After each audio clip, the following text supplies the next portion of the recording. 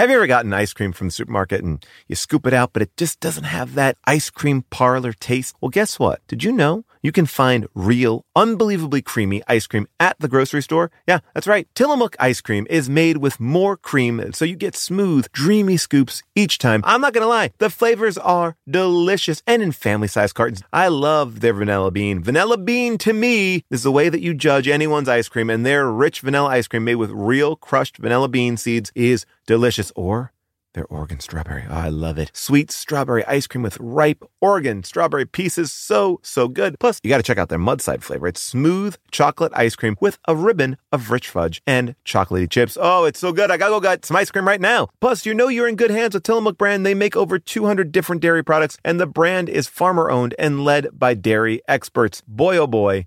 I love them all, and you're going to love them too. Whether it's birthday cake, peaches and cream, mint chocolate chip, banana split, or cookies and cream, there is a flavor for you. Find Tillamook ice cream near you at Tillamook.com. That's Tillamook.com. When was the last time I took a road trip? How many national parks could I hit in 2 weeks? What about hotels? Wait, hey, Erica, how much am I spending on travel?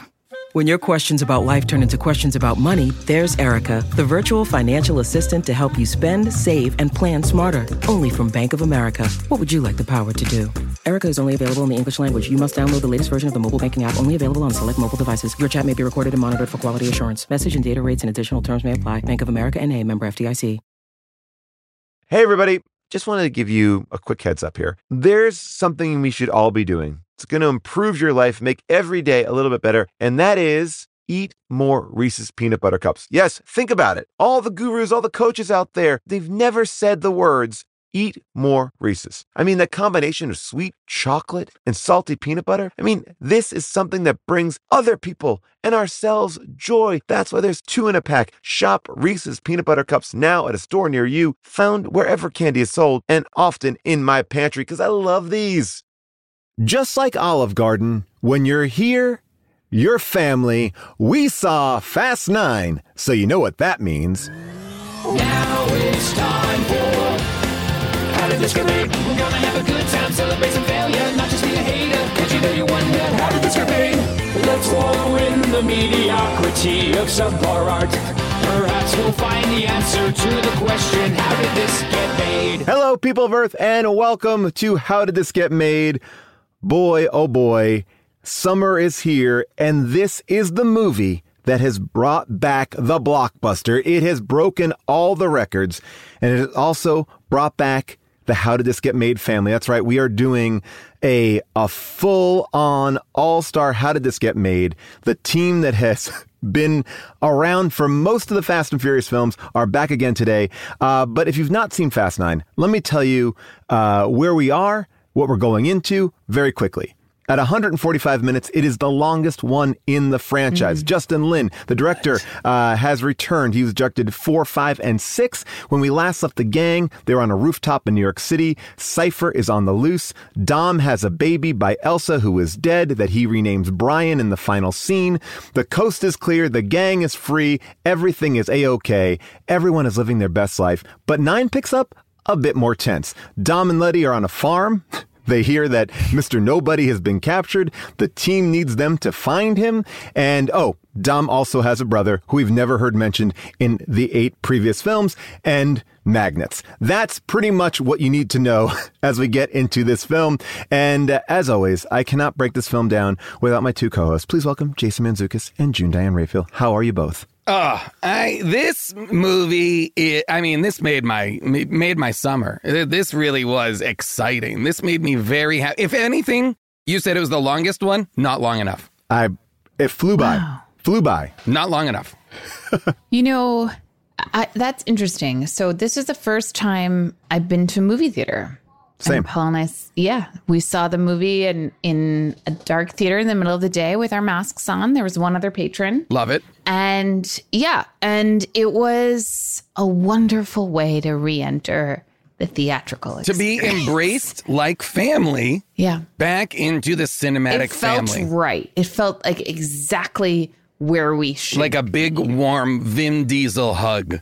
So big, so warm. I will say this much. The person who was in the theater left before the post-credit scene, which we'll get into, which allowed June and I to dance our way out of the theater. Nice. The music Yes, we was did. on. Ooh, movie theater those dance closing party. Music, we were dancing our way up the aisles. We were dancing in the seats, and we danced our way out of the theater. Yeah, that's what we got. And you know what?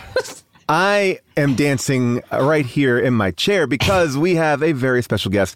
Like I said, he is part of the How Did This Get Made Fast and Furious family. Please welcome Mr. Adam Scott. Adam, welcome back. Oh my God, you guys. This movie, and I, like you guys, this is the first time I'd been to a theater in, 14 months? Is that? Yeah, Yeah. easily. Yeah. And there is not a better movie to return to the theater for. truly. And I just have to say, going to the movies is so awesome. Yes. And I really missed it. I really Especially missed it. for spectacle. And what we're all Yeah. looking for is spectacle. And that's what I think Fast 9 is smartly, like they really were like, because this movie was supposed to come out right as the pandemic hit. Like this Yeah. movie was imminent. Oh, I didn't know that. Yeah, Yeah. it was Okay. imminent. Like the final trailers were being released. It was It was going arrival to was be the imminent. summer blockbuster. Like everything shut down in March. This is going to be the one that launched the summer, like the Yeah. first movie of May or and whatever. so they it is. basically The punted. movie didn't cause the pandemic or anything. Oh, now that's interesting. Right? Now that's interesting. That's just- up for debate. Maybe Okay. we figure it out here Because today. I know they've been saying it was monkey to human or animal to human, but Do you think it was there's no stunt, way it was stunt to fast? monkey and then monkey to human? There were scenes shot in Wuhan. There is a set piece in a wet market that was edited out of the movie. We joke about it, but we know, truthfully, if the Fast and Furious gang could have prevented this pandemic, they would have done it in the final seconds. So it would have gotten so close. Here's what I'll say. If given the choice, rather, to have the Trump administration be in charge of the COVID response or the Fast and Furious team be in charge of the COVID response, Jason. they would drive around handing out the vaccine to everybody. I wish that the Toretto family was in charge of the CDC. I would take Ludacris And Roman and Tyrese. Roman in charge of the COVID response any day my of God. the week. Sure. And they're all vaxxed. I mean, they're all fully vaxxed. yeah. It's just so like them. Jason and I were talking about this, and we felt like the fact that Fauci wasn't in this at all really was, it felt to me like we needed a cameo where he, tipped his hat. Maybe he's working with Mr. Nobody. I feel like Fauci can be part of the Fast and Furious family Nothing would now. make me happier than like Fauci. They have to like break Fauci out of like Charlize has captured Fauci and they're like, we gotta go get Fauci. Look, Fauci's family. They literally put Bill Simmons, the Ringer podcaster, sports writer, in the movie as part of the pit crew. Fauci could be in that pit crew too. Oh, guys, you really shouldn't be. Wait, was Bill Simmons in the pit crew? Yes. Is he really? He In the is flashback. In the flashback. By the way, also in the multiple second, flashbacks. This is for us. This is second movie in a row for us with Michael Rooker in it. Oh, Sixth Day, last week's episode or whatever, last episode we did, and this Michael Rooker, Yondu from Guardians of the Galaxy, coming in again, one of our great character actors. They do. He was We great. haven't talked about it yet, but this movie starts with a flashback to young Dom, and we get to see his father, and his father's racing.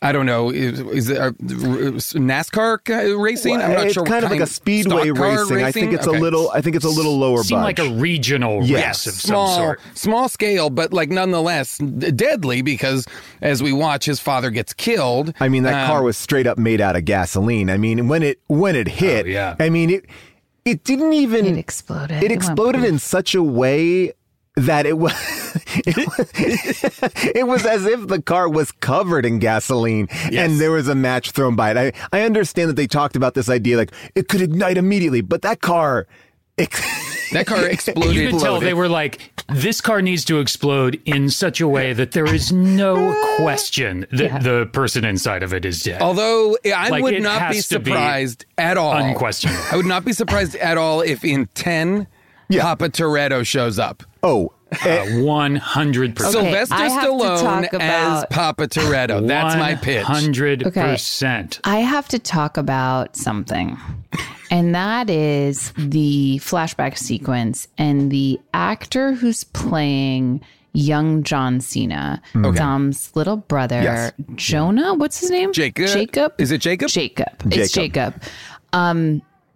Is so much shorter than young Dom. But then when we see them in adulthood, John Cena is so clearly quite a bit It's taller. so fascinating. It's out. Now I'm going to say something else. If you watch the movie again, notice in scenes. Have you seen this movie more than once, Jason? No, I haven't. But I think that like I'm just going to point something out that only because if you get a chance to watch it again. They're also at times using forced perspective to show Vin Diesel being taller than other characters as well. They're using Lord of the Rings technology here. Like there's a scene with him and Letty where he and Letty are standing in the doorway of a building, and he's like 6 inch standing. It doesn't look like it, but he's standing higher than her. And when they both exit, he has to exit weirdly because he's on something that is like a lift. They're constantly trying to an extended lift. They're retconning him out a door. Yes, they're retconning him as a tall man by casting a tall man as his younger self. It's fascinating. It's really very crazy to see them in those flashbacks because they are, I mean, I would say little brother Jacob is 18, 19, but you're at your full height. Yeah, he didn't have a growth spurt at 22. Not possible. Yeah. Or we have to assume that like Dom shrunk somehow. Yeah, Prison? they might have, or they bad nutrition in prison. One of them shrunk and one of them grew. I was wondering why they had other actors portray, because it's a while ago, but it's not like they're toddlers. I thought they were going to be actors. I thought they were meant to be like teenagers, but they clearly are not. The actors are not teenagers. So. I have a theory on this. Oh, interesting. I have a theory on this. I think actors the reason look like they're like 25. That's right. So my theory is they want to spin off Fast and Furious into like a TV show or a movie and use those two characters pre-Dad's death. I thought those guys were great. Well, they were also great. Because in the flashback when Dom gets out of jail, you also see young Mia, young Letty. You see young analogs for all of the main characters, and so they could do like origin story Fast and Furious movies, like Paul is saying, with those actors as the young, the 20-something versions of the team. Which I am there for. I'm all in. And I will say, though, Adam, to your point, I did want Little Man technology on these, Little Man, the classic Wayans Brothers films where they just put an adult head on a baby. I wanted that for Vin. Been great. But Michael Rooker was in the flashbacks just with a super weird wig on. Yeah. By the way. And then... Wait, by the way, the first scene of the movie takes place in 89 or 99? 89. Because then the first movie is 2001. 10 years later, right? All right. That's a lot of aging. They both did a lot of aging in that time. Well, I mean, like Vin Diesel loses all of his hair. He's bald by the time he's, I have a theory about this. If you were to ask Vin Diesel, like, are you a bald man? He would say no. Whoa. Yeah. That's interesting. I believe there are I can speak as a bald man, that there are certain bald men who don't believe that they're bald, that they just shave their head by choice. Like they've convinced themselves. No, I'm not bald. I could have hair. I choose to shave it off. Right. And there is this movie franchise, here's what I'll say. This movie franchise has the highest number of bald men in lead roles out of anything we've ever seen in history. Which makes me furious because I'm finally like, get me in there, guys.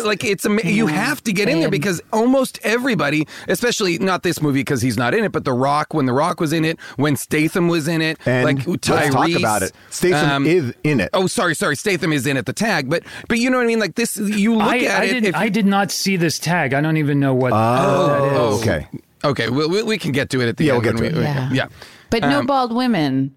Now that's interesting. Isn't that interesting? That is strange. Although Charlize's hair is shorter. Charlize has that haircut, which I'm into. I like that haircut. I like the way that there's so much going on with this character. And I mean, I won't even bring it out to the fact that what I really was having trouble with was going, wait, how did Fast 8 end? The Fate and the Furious? I was like, how did that end? And I went back and rewatched it.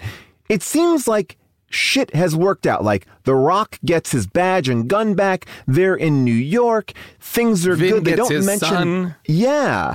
And now when we open up on this movie, they're on a farm and they're freaked the fuck out that someone is going to kill them. And I was like, what has transpired? Because when they make that kid jump into the cellar, that was kind of terrifying. Brian, go! Yeah. And Brian has aged a lot. Brian has gone from baby later. To like... Yeah, he's like 30 now.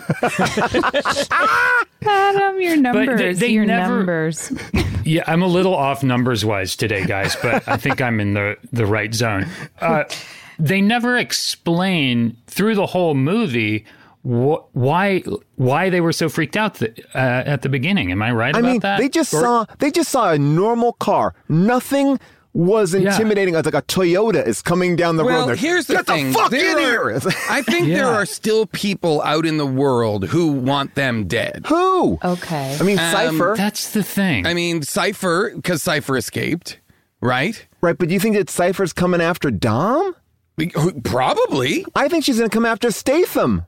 She completely, that was Dom's orders. Okay. You know, like that was Dom's plan was to act, because Deckard at the end, Statham at the end says, how did you know I'd do it? You know, right. and he's like, family. I think this is sort of why this movie, as much as I loved it and loved going to the theater and loved any Fast and Furious movie, and would take it and go see it again any day of the week. This one, just this, like, the fact that they're freaked out at the beginning, we never quite know why.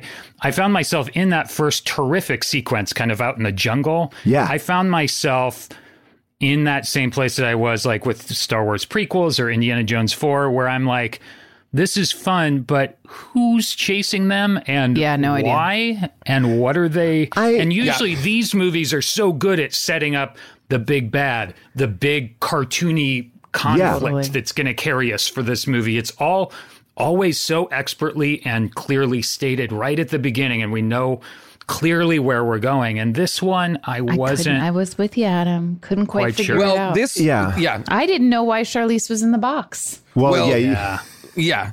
Well, she was on that question plane a couple times. Yeah, that's okay. So Mr. Nobody had managed to capture Charlize, she was uncaptured at the end of the last movie. He's like, we believe she's in Athens. So Mr. Nobody is continuing his quest to take down Cypher, Charlize. Cypher, exactly, and manages to, and puts her in like a classic Magneto. No, he doesn't do that. Oh, you think that... I think John Cena puts her in that cell. You think John Cena? Oh, okay, got it. John Cena and the son... John Cena and his buddy. And that's his setup. Oh, okay. I thought in my mind, there was a set piece prior to the movie where John Cena, in Fast and Furious fashion, John Cena steals the box, the clear lucite box with Charlize in it out of the plane. But you're right. He probably just took Charlize and made that box and put her in. By the way, that box that Charlize is in has no seats. She has to stand in a prison cell. Like the only thing in that box besides the lasers going around her box is a drawer that they can pass her documents in. But there's no place to sit. There's no bed. And I just really started to feel for her. I was like, how embarrassing to be on display in front of all these military jerks, and then you can't even sit down. You just got to lean the entire time. Well, at first, right, because you don't want to sit on the floor. She looked great in the box. But the thing is, like, so when I first saw her in that box, I was like, oh, it's not a cell. It's a protective layer. Like, I thought she was in like a Pope Mobile type thing. And I was like, a bulletproof cool. kind of. Yes, she's in a bulletproof, like they have to protect her. I thought it was weird that because it's, again, if you haven't seen it, it's like a perfectly transparent, like a glass, lucite, bulletproof box. Very Magneto. I thought the one weird thing that was weird was that it was a completely clear, transparent toilet that was in there. I thought that was uncalled for. I didn't like that. I just thought that was long weird. Scene where we're with her the entire time she goes to the bathroom. Yeah, and she's like, can I get a magazine? Can I get something? Yeah. And you just see everything travel through the pipes are transparent. By the way, and it was really wonderfully designed. And again, this is technology we shouldn't be using on just, villain super jails. But they really did a great job on that. Listen, transparent toilets are where it's at. That's Wonder Woman has her invisible jet. It's got to have an invisible toilet. If you've ever had a colonic, it's the same idea. Like you kind of get to see what goes by. You see everything. You see everything. And everyone else gets to see it too, which is the cool part because all the plumbing is translucent. Yeah, and that's really for John Cena's team, they get to make sure that nothing that's coming out is like a message or that a she hasn't zip drive digested and is shitting out some sort of message in a capsule. That's right. We all know this technology is very tiny. We should be doing this for, Guantanamo? Yes, the most violent. All bad guys offenders. need to be shitting in transparent We need toilets. to see their shit. We have to. By the way, their shit. This is enough for the Marvel Universe. The raft needs to be totally translucent. We need to see these supervillains As you shitting. talk about this, Jason, I'm realizing that Magneto also didn't have a toilet in there. He had a bed. So was his toilet invisible or was his toilet, did they have to walk him out? Here's the thing. Magneto's shits are so high in metal content, he can just use his powers to extract them from his butt cleanly and then send them away. He doesn't need a Send toilet. them away. Just put them boom. out into space. Yes. Yeah. Today's podcast is brought to you by Squarespace. I love Squarespace. I'm in the middle of trying to balance my business life and my real life. This work-life balance, it's tough, but Squarespace has been helping me by giving me the tools to reach my goals and have time to celebrate. That's right. Squarespace is the all-in-one website platform for entrepreneurs to stand out and succeed online. With the guided design system of Squarespace Blueprint, you can select from curated layouts to styling options, optimized for every device. Get your website discovered fast with integrated optimized SEO tools. Plus, make checkout easy for customers with easy-to-use payment tools. You can accept credit cards, PayPal, Apple Pay. Plus, with Squarespace AI, you can explain what your site is about. You choose your tone and enter what you need to get auto-generated perfect text. Anyway, I love Squarespace. I've been building sites with them from the beginning. And when I launched my book, I said I'm doing it all myself on Squarespace, and I'm very pleased with it. Head to squarespace.com for a free trial. And when you're ready to launch, go to squarespace.com/bonkers to save 10% off your first purchase of a website or domain. I recently went to the Telluride Comedy Festival, and I was sick and tired of staying in the same kind of cookie-cutter places, and I went on Airbnb, and I found a perfect spot for me and the family. We had an amazing time because we felt like home. Then I realized, wait a second, what if I could give that feeling to someone else? Yes! That's the best part. When you're away, your home could be an Airbnb. That's right. Many people host on Airbnb, but there are people who have never thought about it or didn't even realize that their space could be an Airbnb. Hosting can easily fit into your lifestyle, and you can make someone feel great and make a little bit of money too, because we all need a little bit of money. And maybe your talent or your gift to the world is having a killer place. So if you have a home, but aren't always at home, you have an Airbnb. Your home might be worth more than you think. Find out how much at airbnb.com/host. When you're thinking of hiring for your small business, you want to find quality professionals that are right for the role. That's why you have to check out LinkedIn Jobs. LinkedIn Jobs has the tools to help you find the right professionals for your team faster and for free. LinkedIn isn't just a job board. LinkedIn helps you hire professionals you can't find anywhere else, even those who aren't actively searching. And you know what? Did you know that 70% of users don't even visit other leading job sites? If you're not looking on LinkedIn, you're looking in the wrong place. LinkedIn knows that small businesses might not have the time or resources, so they're constantly finding ways to make the process easier. 86% of small businesses get a qualified candidate in 24 hours, and they even just launched a feature that helps you write job descriptions, making the process even easier and quicker. Post your job for free at linkedin.com/valuable. That's linkedin.com/valuable to post your job for free. Terms and conditions apply. I want to just talk to what Adam was saying about, we jump into this movie and we don't have we don't have much to go on because it seems like Roman and Tej. We don't have much to go on except for 8 previous movies. Well, I mean, but over the last 20 years, a lot has changed because, and that's a lot for some of us to remember. Well, yes. Oh, yes, that's true. I did just rewatch all 8 in the last 3 weeks. Did you really? I did. How fun. Wow. I watched all 8 extended cuts. Oh, wow. Oh, my God, Jason. Even so, they always kind of play a little catch up, then set up a new thing that's going on. Right. And this one was just kind of episodic and obligatory, sort of, just in the kickoff. Well, this was also the first time. This was the first time they've used the language of a flashback to give us context for the team, in this case for Dom, but for anybody. Like, this is the first time this is the first time they've ever gone into the past like this. Well, I mean, I will say this. As much as there are some confusing elements, like the idea that, like, okay, Roman and Tej and Ramsey, I guess they are now working together, even though we left them and they were kind of like a romantic triangle. But I was like, either way, they're kind of working on it. They're in a team and Dom is not in a team. And I don't know, but I love that this writer, Dan Casey, who is new to the franchise, Chris Morgan had written all of them, but Tokyo Drift, I believe, or number 2, he comes in and he's like, you know what? Fuck it. I'm just going to get this movie going. And I actually think just diving in was the way to go, because then there's a lot of meta shit in this movie and it's more Holy fun. shit. I mean, there's so much meta. Basically, Tyrese's character, Roman, is a meta. His entire character is to serve as a meta-textual commentator on the movies. He keeps saying, hey, has anybody noticed? Like, we keep getting into these crazy adventures. I was shot 14 times just now, and none of us can die. Like,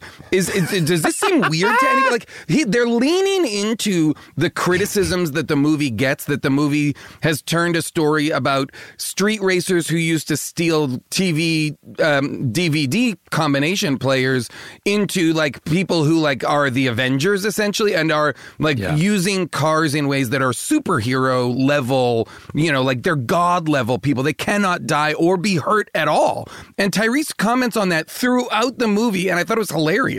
Well, they had to, because of where they end up going, where Tyrese and Ludacris end up fucking going at the end of the movie, which I could not. And we called that. We called that years ago. We did. Yes. And I think we did. You very well may have. I don't know if anyone wants to check the tapes. Check the tapes, but I think we can all confidently say June called it. But here's the thing about the space sequence. I have to say, I was a little disappointed. Oh, what? Okay. What? Okay. They drive a car in space. This movie is so car-based that even when they go to space, they drive a car. And they outfit that car to be like a Back to the Future DeLorean. Like they hit buttons and the car's like, yes. And he hits the gas to go forward in space. They have a NOS. They have a NOS tank in space. Like, big. But here's what didn't NOS happen. They didn't have a race in space. Oh, I see. Yes, that's true. And that's the what space I was race. You wanted it to be the space race. I wanted a space race. Okay, and I get that. wanted a sense of, like, action up there, and out there. It wasn't enough that they drove through a satellite and then, without knowing how or where, drove to the International Space Station. And again, drove a car there. But again, I am, as the author of the original source material, like, I have, of course I'm going to be disappointed when I see it realized on screen. So it wasn't, for me, it wasn't exactly what I thought it was going to be. Amazing. You wanted, like, a woman in a space bikini floating out in space going like that. Exactly. And, like, the car starting. Exactly. Like, Dom, we found a race of aliens that love to race. And that would have been the end. Like them. By the way, if Fast 10 is the space race, I'm on board. Oh, I'm in. 100%. I mean, I'm on board. It didn't feel like there was a sense of urgency out there. What are you talking about? They literally were like, we're 4 seconds away from complete destruction. You have to do it. I don't know. And I did want one of them. I did want one of them to have to get out of the car and do a spacewalk. Oh yes, me too. It was calling for a spacewalk. There's no way There's no way that the car, their suits, or anything can withstand the pressures of space. There's just absolutely no way. By the way, they popped out of that car at the end when you see them at the space station, like as if they rolled down the window and was like, "Hey, can we come on?" This movie, I will say, does for me. I will say one of the things that this, having now watched them all, one of the things that this franchise does so smartly is it's always course correcting.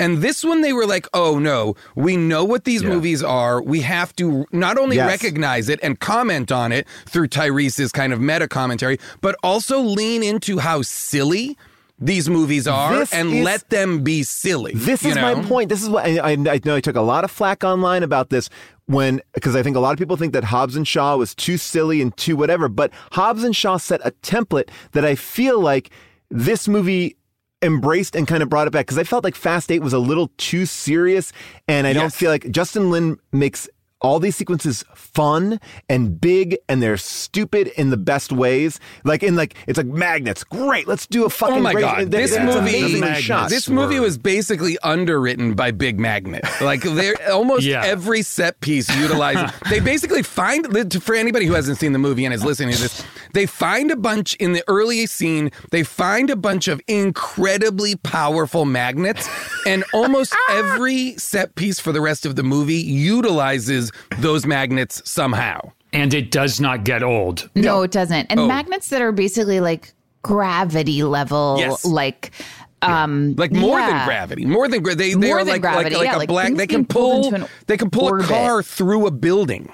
And they can also push it off with equal force. So, like, they have a dial in every car, and it's like, I turn it to 8, and it sucks in cars. I turn it to 1, and it shoots the car off into, like, 20 feet the other way. It's like, the magnet has a lot of force. It was awesome. And we first see the magnet in use in the best possible sequence, which is Dom's brother, who we've never really met. And I'm glad that the characters also call that out, too. But he drives off a mountain and then into into a magnet plane. It was amazing. Oh yeah.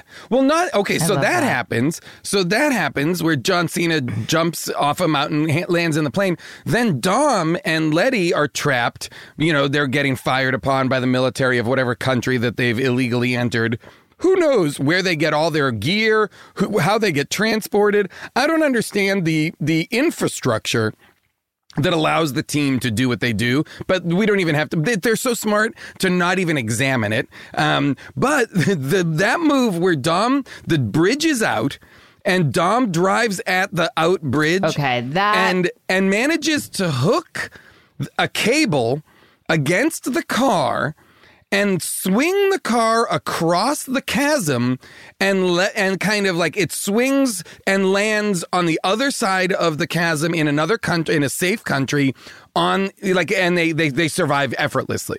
Wait, is that the same sequence though? Is that the bridge sequence? Because then there's the other. The other car that drives straight up the bridge? Yeah. Yes. Yeah. That's just not, that's the other car. Yes. Same sequence though. They hit the bridge. Tyrese hits the bridge as it's falling apart, like Indiana Jones Temple of Doom style, and they're getting across it. But by the time they get to the other edge, the most of the bridge has fallen down, but they were able to defy gravity and kind of just drive up the side.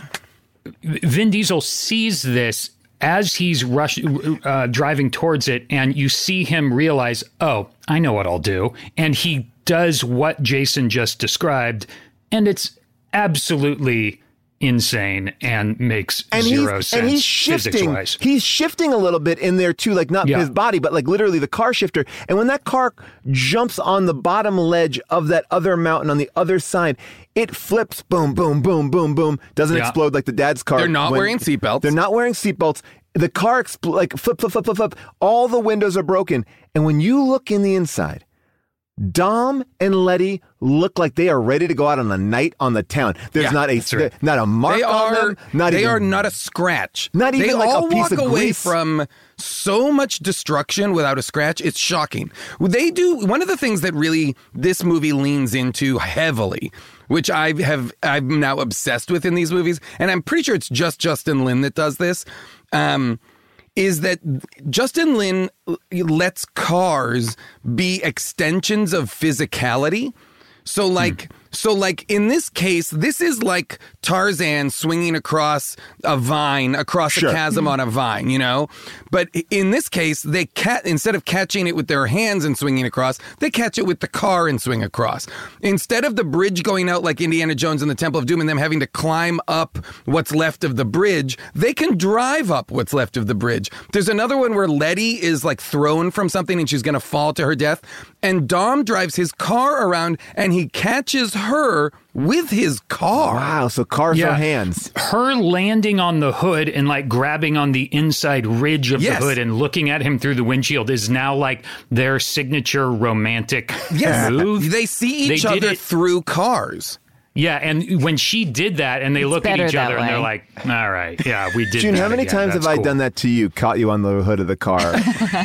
Like, if she landed on the hood of his car, she would land with the weight and the ferocity that would cause her to die, and they would be staring at each other while she died on the hood of his car. It's they constantly are using cars as extensions of their physicality. It's almost like they are Transformers. That's how in control they are. Like Transformers are robot and cars, and they can jump across. They can do things. I did have a couple of like logic questions because, and I don't want to get bogged down in it, but this is the one that really stuck out to me. Dom and Letty are living in a farm, very removed from where, we don't know where. This so removed that the sight of a car coming causes them to go into full fucking panic, terror mode. Like, we're going to be home invaded. Now, they say to Dom and Letty, hey, we're going to go find Mr. Nobody, which they say Mr. Nobody about a zillion times in like 5 minutes in one sequence. Truly. I was like, wow, they must be regretting this name, Mr. Nobody. But so he's like, no, I don't do that anymore. But wheels are going to be up at 6 a.m. At one point, it seems like Dom decides to go around, like, let's say 10 p.m. midnight. I'm going to give it in that zone. Who's babysitting Brian, the baby? Yes. Because I know that Brian is also watching the other kids, but it didn't seem like he had a chance to like there would have been one thing if he would have brought Brian to the airplane and said, all right, but first we got to make a stop in LA. Like that baby, they never mentioned it. No, where they don't mention it until much later when Mia shows up and she's like, don't worry, all the kids are with Brian. So at some that's point, the interesting thing about the movie, though. Like the movie, and they did this in the last one, like they equate fatherhood and parenthood with death. And the concept of family in the movie really only applies to work and adult friendships. Like it is never applied to actual like parental, biological ties, which is really upsetting. And I also found it fascinating because that is Dom's child, right? Yes, that's by Elsa. Child. Yeah. It's his child with Elsa Pataki, and I think her name is the woman who died in the last movie. He also just never checks in. No. Never. Oh, no.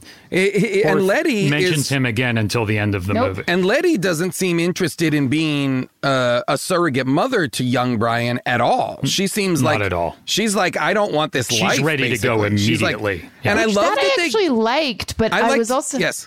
I thought that was interesting, that they gave that to her, that she wasn't, but it just seemed like, I was like, is he still in the trunk? Is little Brian in a trunk somewhere? Is he still hiding in the hidey hole? I'll be back in a couple of days. Is Paul Walker's character still alive? Yes. Oh, yes, Adam. He's just retired from this life. That's who pulled up at the end. Yeah. In the blue car. I know. He's in a living death, which is called fatherhood. Yes. I was going to save that question for the end. It led me to believe that the next movie is going to have Paul Walker in it again. The way the movie ended. I think the idea is that at the final scene in the last movie, they all get together for a family dinner. And they don't mention Paul. Barbecue. And I feel like there's a couple mistakes that the fans called out. We'll get to Justice for Han in a second. And I think it was like, what do you mean you didn't want to have Paul at the barbecue? And they were like, this is how we can do it. We can say he's coming to the barbecue. We can give him something to do. But I think the last movie, they kind of like wrote him out.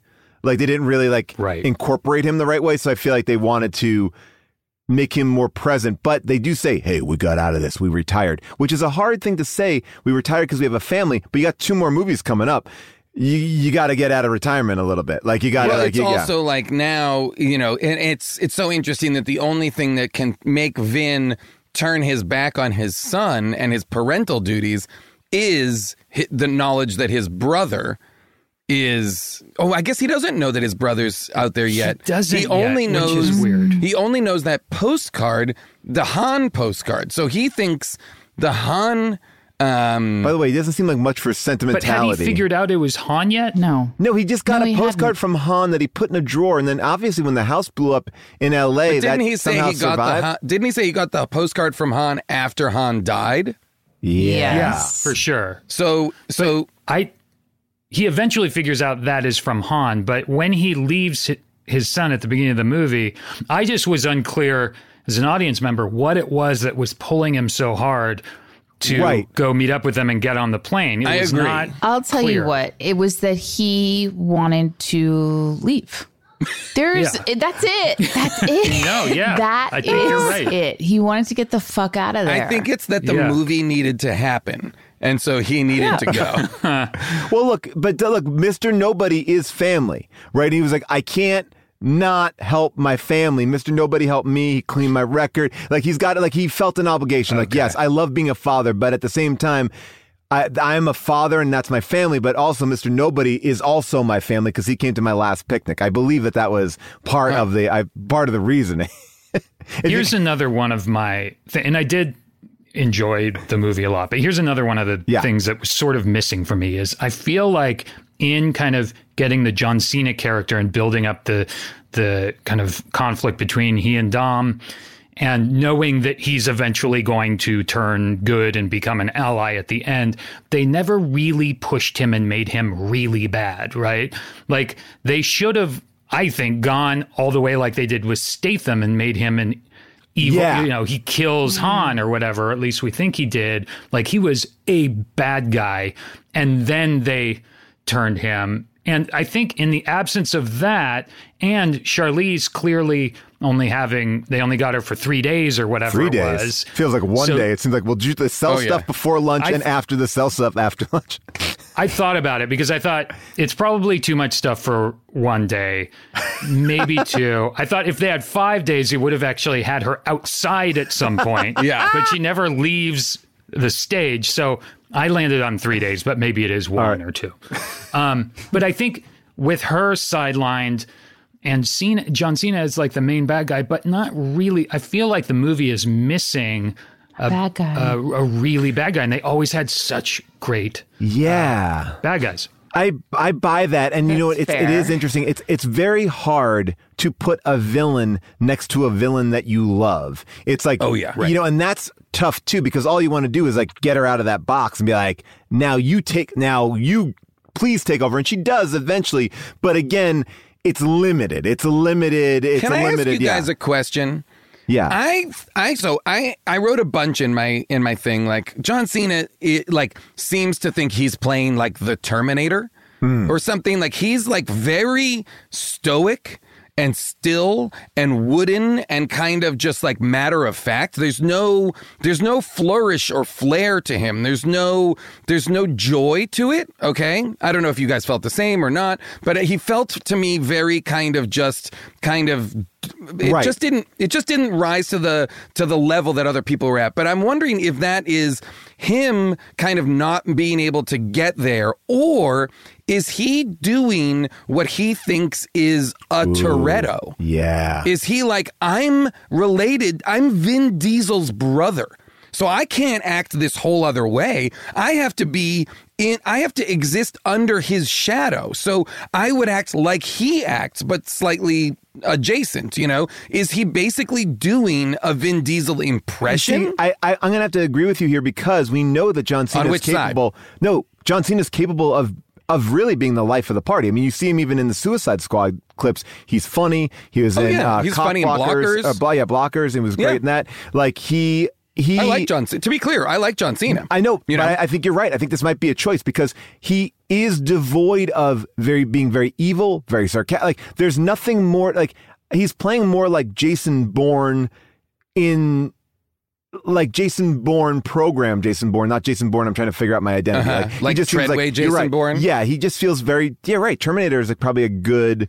He felt to me like a Terminator, like he was just joylessly moving through his plan without any relish, without any emotional. Is only to get money. Yeah. He doesn't even want to destroy the world. I read it differently. Okay, because I read it because what we end up finding out. I thought that in the beginning, Jason, but then what we end up finding out is he's actually held this secret. Yes, you know, for his whole life, and it sort of. I feel like he turned on himself at a very young age. And so to me, it kind of justified why he was so disconnected. Mm-hmm. And I don't know. I actually really liked John Cena in this movie. I did too. I thought he was good. And I think for like the kind of actor he is and the kind of role this was, I thought he was really good at like projecting smarts. Yes. And in other roles he's played, I see that. And I think it's interesting and way more interesting than some of these actors sometimes are. But I think, Jason, you're right too. Like he was written and maybe directed, I don't know, a little bit into a box in that the character is a little bit of a tweener. Like he's not super evil. He's not a good guy, clearly. And so he's sort of writing this line. I think as an actor, he did a good job with that, but it's a tough kind of line to, and there was a vacuum. I did miss The Rock and Jason Statham for that sense of fun. Those guys are fun. That's the thing is like Statham and The Rock, which I think John Cena is supposed to kind of replace those guys and that energy. And I think it's good for him to be a big physically imposing villain. I liked that. Because we don't have Statham, we don't have The Rock, we don't have any of those kind of physical threats. So I liked, and I liked John Cena's character, and I liked his kind of, I liked what he was. I liked basically that they used John Cena's character to answer questions from the past, i.e., how do you think Mr. Nobody knew who you were? You know, when John Cena's like, I'm the one that told him about your team. I'm the one that like it kind of answers some of the questions that make the Fast and Furious timeline a little bit wonky, you know, which is he kind of is retconning it by saying, I've been following you all along. I know what's up. It's very much like that reveal in the latest James Bond, not the one that's coming out, but the one before it, where it's like, who do you think was behind the whole thing? It was me. Yeah. It's like, oh, well, it was? Oh, okay. Like, well, listen, John Cena did an excellent job at, pretending to be the same height as Vin Diesel. That's not easy. I mean, that is not easy. And I believed it. I believed that he was a smaller man. I will say that there is something really interesting about the stoic nature of them, and I think they did pair up really well, and they're fighting buddies. And you have to have a turn for the character because you know he's going to become good at the end. So it's a tricky position to play, but he also doesn't Can I ask a question, Paul, that I think you and I discussed in the theater quietly? There was only one other patron. Yeah. But what is their are they Italian? Oh, well, this is Charlize. Charlize, is it Charlize who has this line where they my say, favorite line of the whole movie? I know the Torettos have a famously mixed bloodline. Famously mixed. Because those are not. They are not brothers. No, nor is Mia their sister. Nor like is Aryan. Young. Nor is He's young as Vin. Aryan as it comes. I mean, young Vin, old Vin, different. Mia, like it's all over the map. But the Cena's like Nordic. Like she says Nordic. She says I didn't know there was a Nordic. She says line. that. She references his Nordic chin. Okay, yes, so she says I didn't. And then what did she say? She says you have a Nordic chin. I wouldn't have predicted that. You know, which is basically like Papa Toretto got around, I guess. I don't know exactly what the implications are of that, but she was trying to insult his mother, I guess, or his. Yeah, I mean, so they could also have different moms. We don't know. Like I guess I assumed it was dad because they seem to be being raised by their dad. Right. So you're suggesting, Paul, they had different moms and one mom just like dropped one off to be raised by the other mom? Yeah. Mm-hmm. You don't see that every day, but I guess it is a possibility. She wasn't attached. But they She's really, not attached to this but dog. that's what I mean. That's Like, the interesting thing about the movie. It really deals with like maternal ambiguity, and I appreciate Yes, that. that's But right. by the way, That's right. it also opens it up for the two moms to come in the next movie and be the bad guys, team up with Helen Mirren. By the way, man. that Helen Mirren scene, Helen Mirren driving with Dom in the car, one of my favorite scenes. one of the best scenes. I wanted them. I mean, I know people have talked about loved this. it. I wanted them to kiss. I wanted feel them like- to fuck so Yes. bad. so bad. There's some really like major sexual chemistry between the two She of them. is so Cha-cha-cha. good, and she's doing here's what I'll say.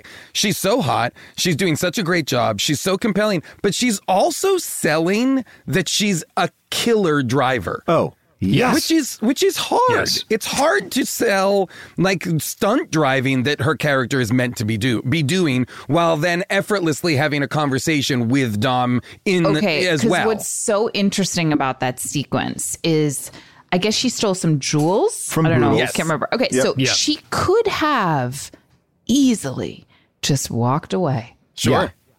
Walked away. Yeah. Just walk out of there. She Lots was not- of people she are coming looked- and going. Just exactly. Walk Get out. to your next location. But you know? she- Well, She she has to needs to get in steal the a car. She has to steal a car and get in a to car steal chase. And this but is- she took off like a bat out of hell. It's like you have flagged for everybody around you. Like you're the person. Get that person who's And- driving the car really fast. And here's a couple things that were interesting about this scene. First of all, I just want to talk about pure joy. And we talked about like Dom being a stoic character. When he sees her, he lights up in a way that I have Yeah. never. Christmas Like he lights tree. up like when I see Vin Diesel goddamn doing singing Christmas tree. videos on YouTube and stuff like that. Like it's like he is in pure joy mode. And that sequence, I was a little confused. It's like, all right, so he's asking her questions, and then she just drives him to the party. Like I thought like. So she had no intention of going to that party. She just dropped him off. Yeah. Jacob was paying Like an her. Uber. Oh, okay. Jacob was paying Jacob gave her two missions, or asked her to provide two things. One of which was to drop Dom off at this party, and the other was, Dom's asking her, "How did Jacob get a hold of this, that, and the other?" And she's like, "I might have told him what that information." Right. He wanted two things: that information, and for me to drop you here. But how did he know that Vin was going to be in London? How did he know? Yeah, exactly. How At did that he know moment. that Vin would come to London and that Vin would seek out Helen Mirren? Of course. But it doesn't matter that there's a party that she drops him at a basically a rave that is In front of a happening castle. on an English manor. That he ends up having a bunch of his own people at, right? Yeah. All the girls. Well, those girls are hired by John Cena and the guy from The Witcher. Those are like their people. But then Vin Don't Diesel they end up helping Vin? Well, those are the women that he has hired. They are part.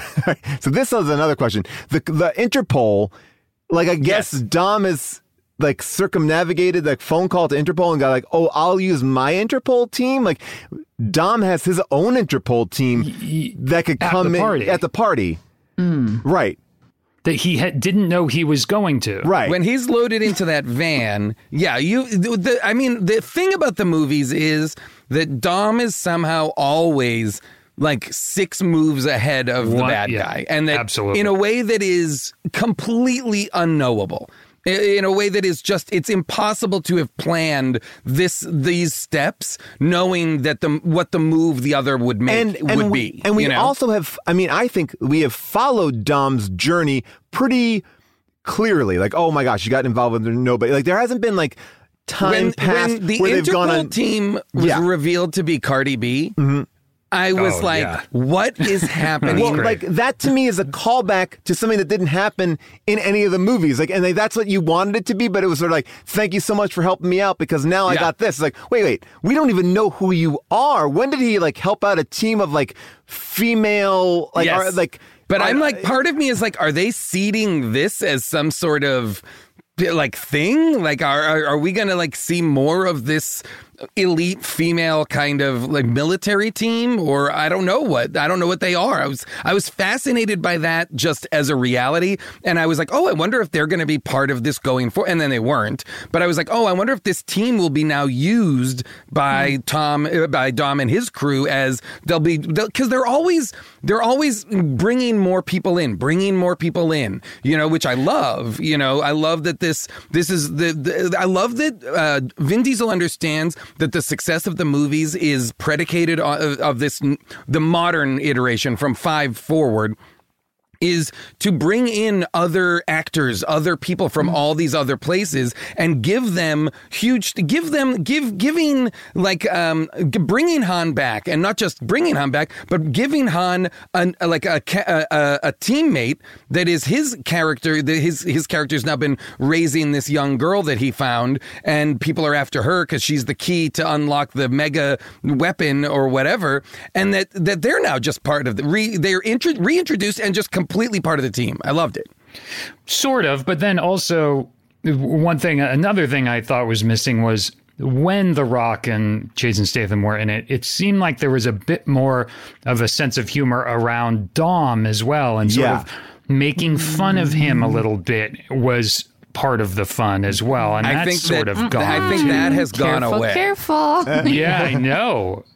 Well, you know what they did? They James Bonded him, because what they do is they split the team up so effectively that you take the 2 funny guys and you put them with more funny guys, and then you take Vin and you separate him from everybody. Then you take Jordana Brewster and Letty and you put them on their own. Like it's almost like the alchemy of the separation was wrong. It's like take Roman and Vin, and then you need to kind of mix it up a little bit, but you just Vin is doing straight up James Bond. They've really kind of segmented it into their thing, you know, which is it's Roman, Natalie Emmanuel, and Tyrese. You know, because at one point they have the set piece where yes, the nerds. Then Dom is always lone wolf, and now I think they're creating what seems to me to be like kind of the when they send Letty and Mia to Japan, it becomes like, oh, now there's going to be like the girls of Fast 9 team, the women in the Fast 9 universe. They are now they are teamed up together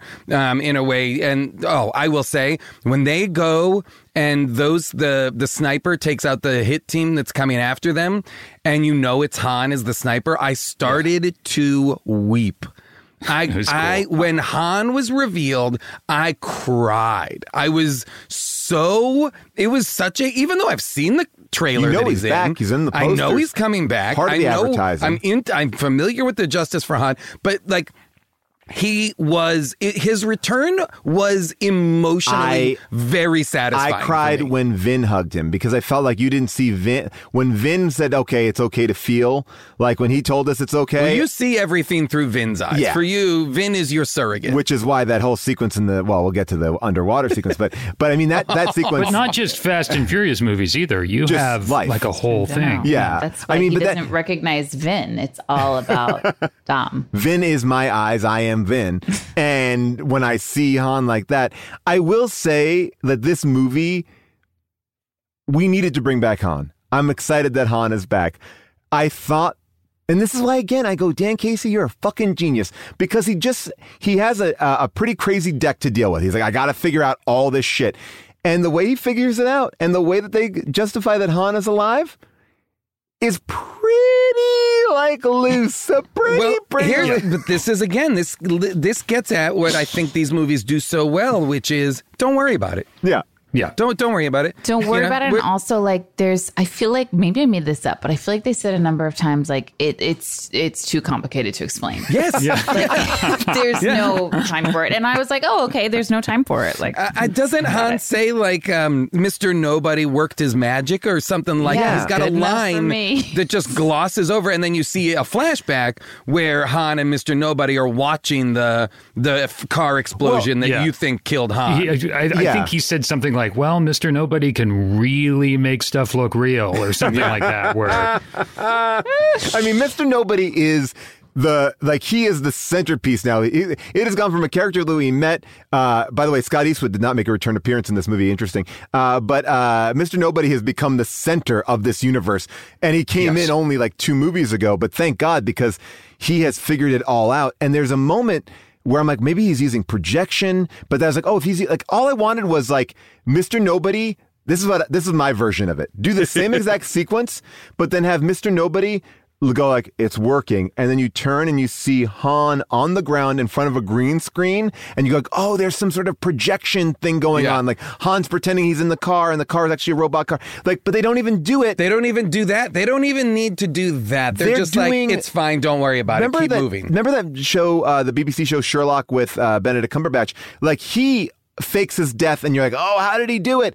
And even that one was like, I like this. Like, and Tyrese does it earlier in the movie. Like a car drops on him and it's like, I'm okay. Yeah. Like, and you're like, fuck it. And I think that Tyrese car drop is to get you ready for the Han one later. It's like anything is possible. I think so. Giselle is back. Giselle. And I think that's what they're also kind of saying, which is Tyrese is essentially having a crisis of mortality. Is he in a movie? Tyrese inside the movie is like, are we immortal? Like, are we invincible? I think they're going to do like that John Scalzi book, Red Shirts. In the next movie, they're going to make, we are in a movie called Fast and Furious, and we are action stars. We need to break out into the real world. It's like Last Action Hero. They have to break out into the real world. I, for a second, when he first started doing that, thought, are they going to reveal some sort of supernatural element to finally at least Tyrese and Ludacris, and that they are somehow bulletproof and there's some supernatural element. But yeah, you're right that Mr. Nobody is now like a Deus Ex Machina. Yeah. Like anything that makes no sense, they now have that character to just go and paper over anything weird. For example, they're like, oh no, what do we do? And Natalie Emmanuel is like, oh, there were some coordinates buried in Mr. Nobody's message. They go to those coordinates and it's a secret headquarters. So now they have a secret headquarters that they can completely operate out of. So now they have, and I was like, okay, so now they've fully moved location to this secret headquarters that Mr. Nobody sent them, blah, blah, blah. Again, where is baby Brian? They're all just, how long does this mission must take weeks. I think it all took place in 72 hours. How? There's so much international travel. There's so much nighttime. There's so much nighttime. They're always at night. They're sleeping and traveling during the day. They reference pop culture a lot. Oh, the Star Wars The monologue. bad guy is like, get me everything. Get me Chewbacca if you can. Yeah. I was like, what is and this? then another Star Wars reference like 3 minutes later. Yes, Charlize says you're like Yoda, like the puppet with someone's hand up its ass. That was a great twist. That was great. By the way, I mean, look, Han is Han Solo. I mean, his name is Han Solo. It is? Yeah. Truly. His name is Han Solo? Yeah. It's spelled differently. Yeah. That's the whole thing. So, I'll tell you how it's spelled. But that's like the big joke. Like that was a joke that Justin Lin put in. I didn't know that. The That's original funny. movie because basically Han is from A Better Tomorrow. Better Tomorrow. He's great. I love that. I love that guy. When he comes in, like eating a bag of chips or whatever he's doing, because we've seen him. Remember, that's what he used to do because he wanted to quit smoking. He was always snacking in the old movies. And he comes in and he's just like, hey, what's up? He's so chill. He's maybe the best actor in the series, like in terms terrific. of seeming like too. compelling to watch and like weathered and like looks like he's been through shit, you know? Okay, so his name is Han SEOUL-OH. Han Solo. Got it. And that's his alias that he is. So I mean, last names aren't used that much here, but that's his deal. Wow. And we get to see the Tokyo Drift guys. You know, that was like fun. That was really fun. Everybody gets to be in the movie. Everybody gets to have like a check-in moment and a hero moment. Like they're building the rocket car that then those guys can use to go to space. Oh, isn't that You know what? lucky? I did not see that coming, and I was delighted that that's how they came back into the movie. Yeah.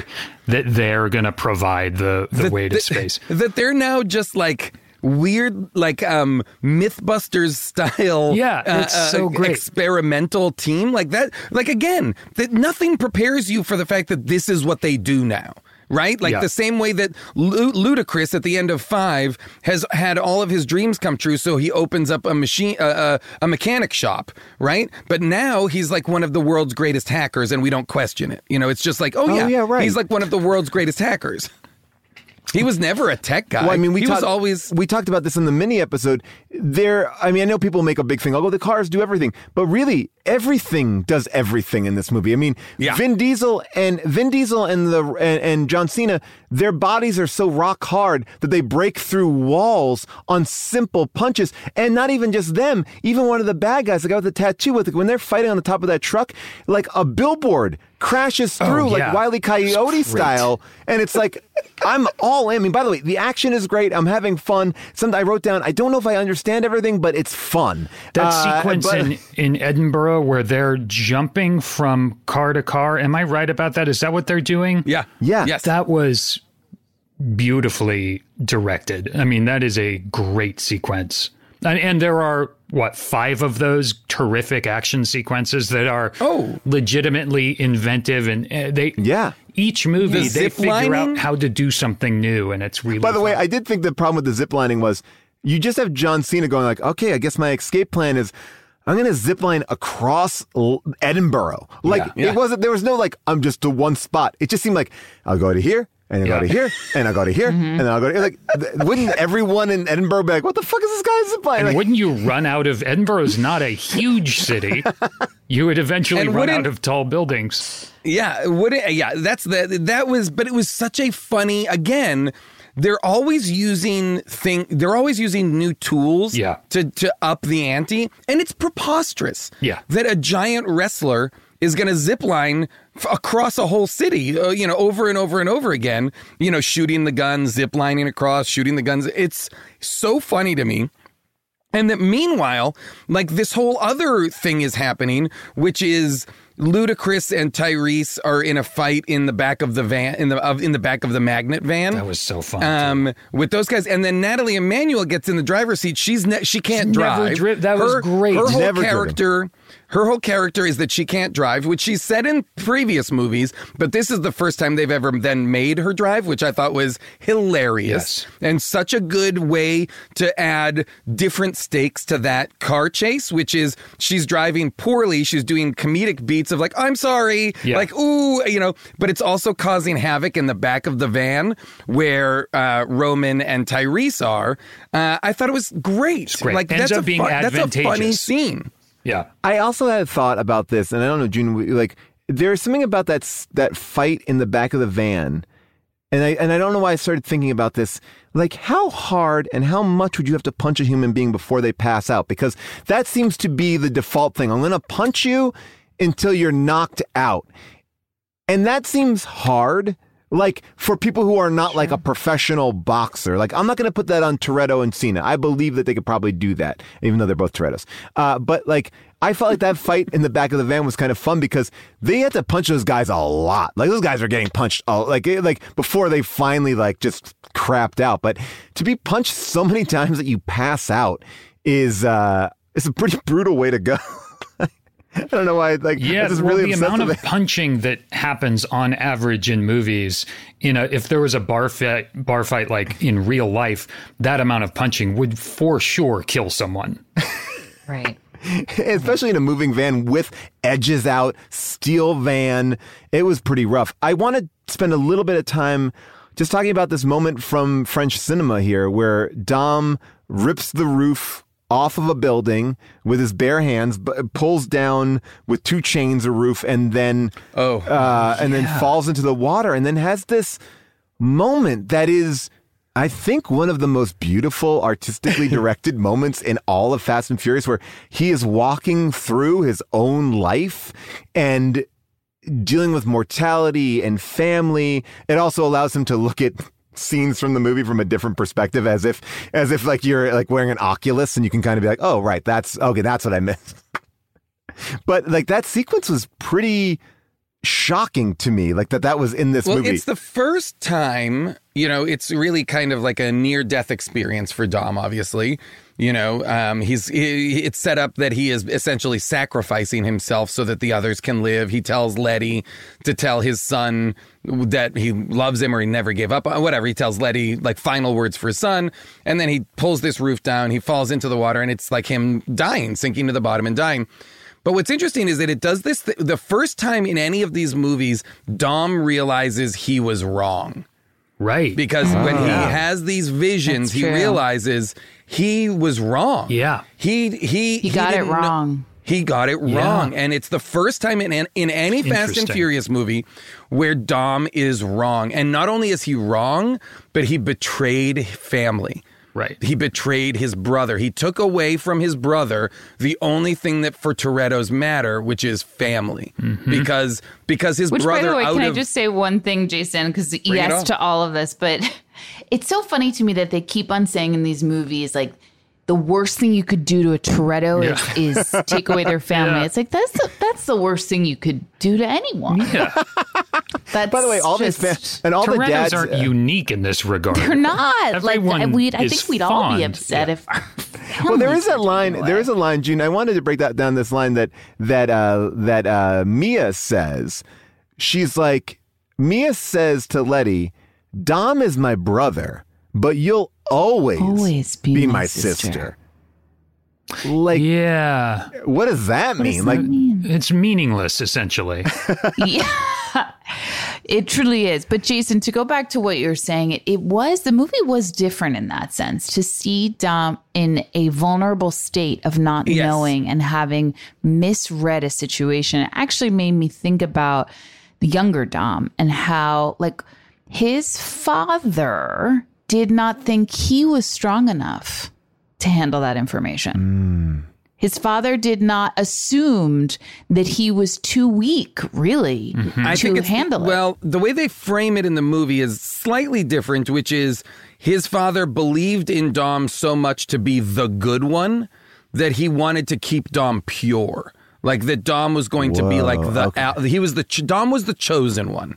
And that Jacob was not the runt, but the little brother who knew, like, who the dad kind of was like, you have to help me through this fight. We can't tell Dom because he's too good.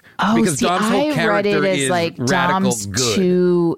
Dom is too attached to his father and to the lure of his father. I think that's in there too.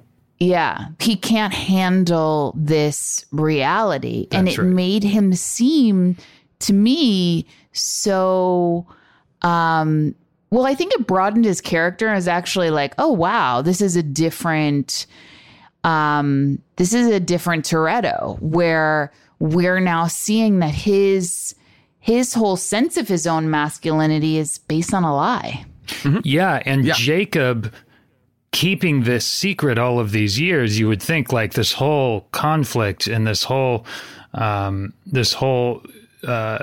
sort of splinter in their family could be solved with one conversation. But John Cena is also protecting Dom, not only keeping the word he gave to his dad, but he also is protecting him from thinking of his father in this other way. So it is a well-written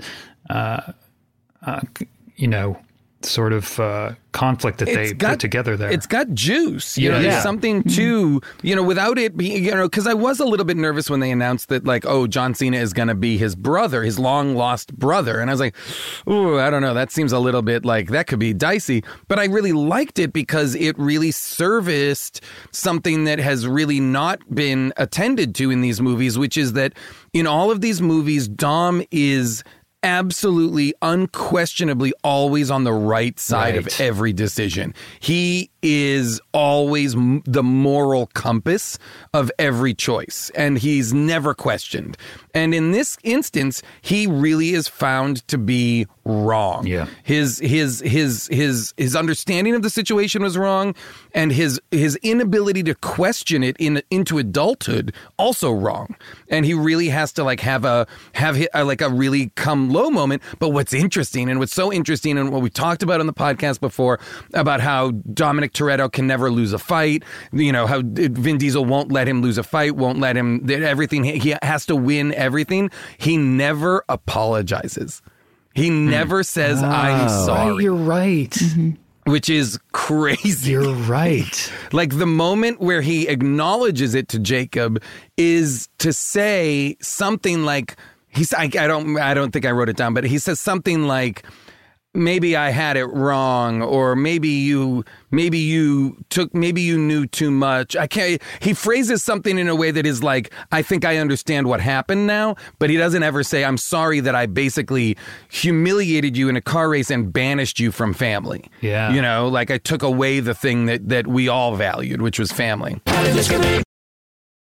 I love Disgraceland. Jason loves Disgraceland. What is Disgraceland? Well, it's an award-winning podcast that blends music, pop culture, and true crime with a deeply researched storytelling and cinematic sound design. Okay, Jake Brennan is a genius, and he's talking about everyone from Jerry Lee Lewis to the Wu-Tang Clan, all right? I mean, we're talking about AC/DC to Cardi B, and Disgraceland is expanding to include stories from beyond the world of music. We're talking about Anthony Bourdain, Kobe Bryant, Steve McQueen, Andy Warhol, Heath Ledger. This is a must-listen show. I love it so much. If you want to listen to full episodes of Disgraceland, they're released every Tuesday with bonus after-party episodes released every Thursday. Check out Disgraceland on Apple Podcasts, Spotify, your favorite podcast app, or disgracelandpod.com.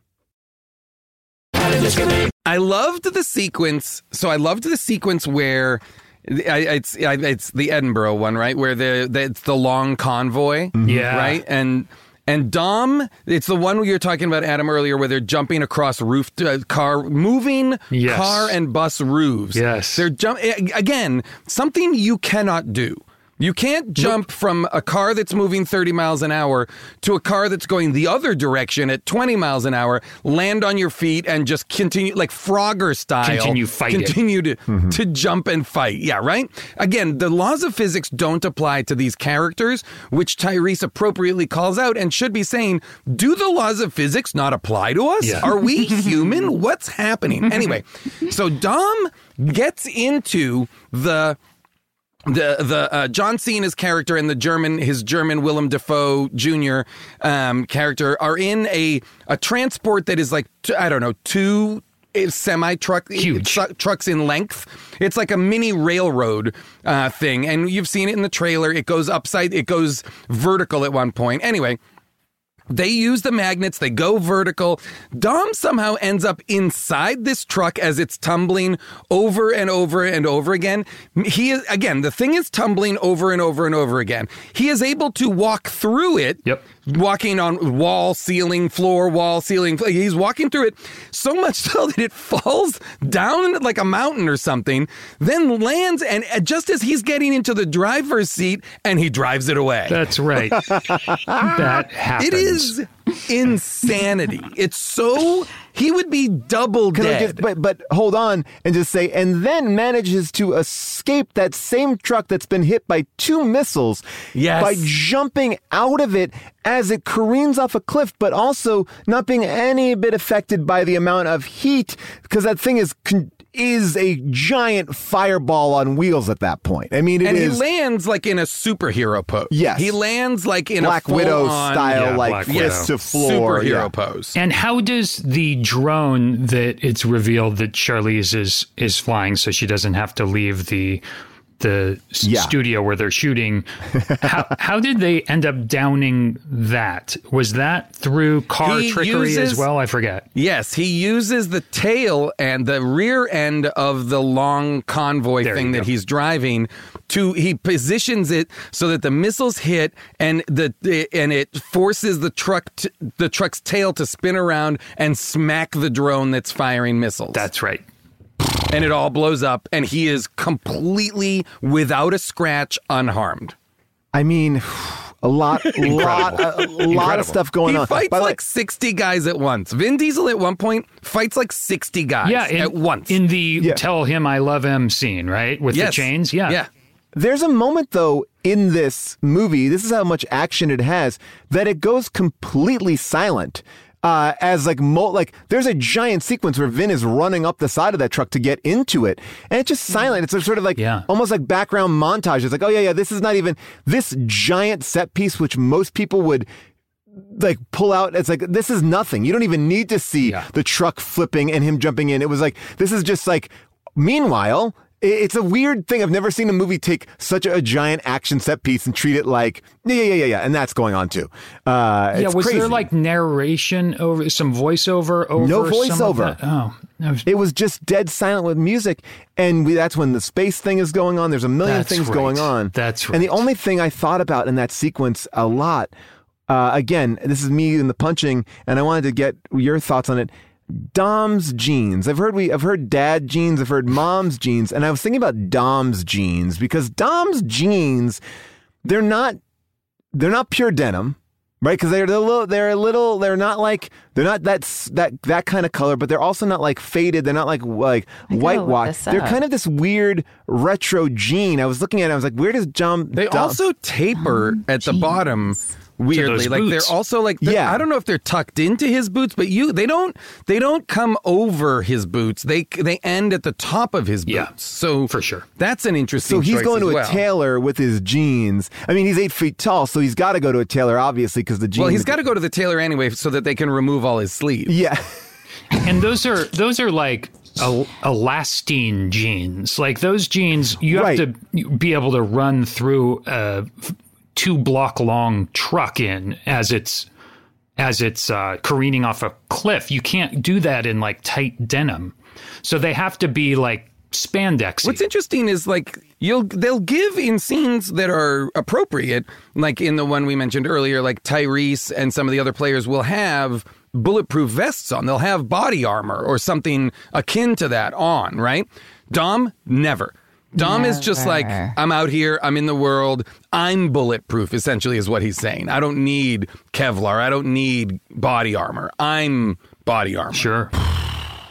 I mean, I also noticed that when he's doing good things, he's in a white shirt, and when he's doing bad things, he's in a black shirt. Is that right? Oh, is that true? Well, when he pulls the roof down, he's in a black shirt, and when he's doing like I'm on the farm, it's a white shirt. So, and like even when he wouldn't steal the car, he's wearing a jacket over there because it's probably a little cold in London. With Helen Mirren, he's like, when he says, I'm not a thief anymore? I'm not a thief anymore. But it's also like, come on, man. At this point, what are you doing? I love that. That she like wanted him to get in on that on her. He does pull the brake. He does pull the. He does. He helps her out.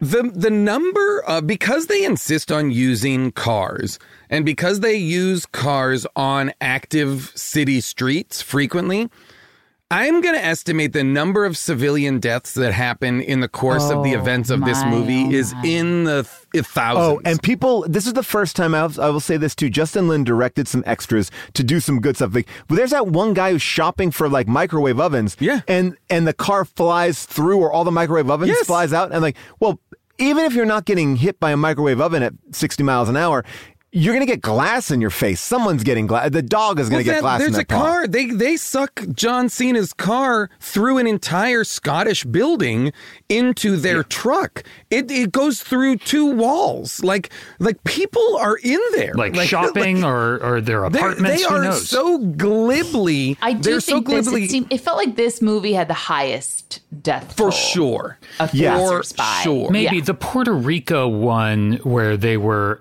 dragging the vault. Is that what happened in Puerto Rico? That's Brazil. Brazil, yeah. That's Brazil. One had a pretty high body count too. Okay. But but this one, I say that and I actually don't remember any. I think those magnets, because those magnets are pulling people's, like people in their cars, they're pulling, like they're using those magnets willy-nilly. And by the way, the magnet shit, it's cool. Yeah. It's such a basic idea, and I thought it was super fun. By the way, it's Justin Lin's kid came up with that. So fun. Yeah. But right? Maybe I liked it. His kid saw Breaking Bad and maybe got it from that. Because it sort of reminded me of Breaking You're right, Bad I forgot about that, yeah. Which is fine. I mean, it was great. The movie great. is 80% magnets. 80% magnets. They need the magnets in space. I don't even understand truly what the magnets are doing, but yeah, I get it. I mean, I guess it's just going to everything that has a 1 and a 0 attached to it is going to... I mean, they use it a lot for comedy because, like, you know, when Roman's eating, they turn up the magnets that steal his fork and knife. Yep. And then, like, a laptop hits it, too. And that laptop is now ruined, but they still thought it was hilarious. It seems like everything in that room would be ruined, but that amount of magnetism coursing through a small room like that. It also seems like their bodies would be ruined by that. Like, I don't think your body should be that close to magnetism like that. I don't know. No. It doesn't feel good. It doesn't feel good to me. There's got to be radiation involved, too, somehow. Here's my question, and this is my question for the group. And we've gotten a little bit away from it, but we were talking about it earlier, so I want to reintroduce it. When Dom we see young Dom get out of jail, and he shows up at a street race where young Jacob is, and Jacob is like the king of street racing now since Dom's been in prison. And Dom says, if I beat you, you have to keep driving and never come back. You have to go away. And he sends Jacob basically into exile. Mia is basically like, you know, I kept in touch with him a little bit. Like, is Dom forcing Mia to choose sides? It seems so. I'm so glad you brought that up. Wait, I don't remember feel this. like... Yeah, I do. Yeah, so what do you... June, I'm curious because I feel like they've never mentioned it before or anything like that. But in my mind, Dom is like forcing Mia to shut out Jacob. And that is heartbreaking. It is. And it felt like... that last moment where she goes over and hugs Jacob, it felt like she was being released from like a transparent cube, you know, that she had been kept away from him, and that like Scientology style, Dom had told her it's him or me. Yeah. Wait, so June, it was very upsetting. I think what we're kind of coming to here in a very like organic way is like Vin is emotionally abusive character. He doesn't apologize. He keeps family apart, but yet he projects this image of being perfect, but yet he is not. Well, he demands that everybody follow his morality. You know, and Jason, did you just say this though? Because it felt like Mia she wasn't carrying the baggage of like this idea that Jacob killed her father. Right. Oh, I would imagine I don't know if Dom she even believed it. Maybe different dads, different moms, different dads. Or Dom maybe never told her that Jacob was complicit in the murder, or complicit in the death. He might have let her live a life where she didn't know that and just assumed Jacob had disappeared. I don't know. You know, he might never have said that. Right. He might. But meanwhile, Jacob was probably hanging out with Mia during the time that Dom was in jail. So like, yes, because they're both at the car race. And don't you think that if they've kept in touch from time to time, like Jacob would be like, yeah, Dom did tell me get the fuck out of here. I don't know, but what I do, because here's the thing that I keep coming back to in these movies, and having just watched them all, it's true. Like the Dom-Mia brother-sister relationship never makes sense. Never. Like they do not seem like they are brother and sister. They seem like they're part of the same group, and they seem like they've been together since they were young. I understand all of that. They do not seem like brother and sister. I had forgotten that they were brother and sister until this movie. And so the Dom-Jacob dynamic I totally understood. But when you factor in there's a third sibling here, and you're barely giving it any weight. Yep. You know, but she does. Like Letty's more of a sister to Dom. Yeah, because they don't kiss, do they? Do they ever kiss Letty and Dom? Very rarely. No, they have in the past, but theirs is a very chastely represented relationship. I know. I was a little bit weirded out because I couldn't quite tell if like Letty was not into this life they were leading, and I think June, you kind of hit the nail on the head. Wait, you couldn't tell? She wasn't into it. Okay, yeah. All right. She says specifically, "We don't hide." Well, but she's like pissed. But I hate your son. Well, she has that line where she says, "I just remembered who I was."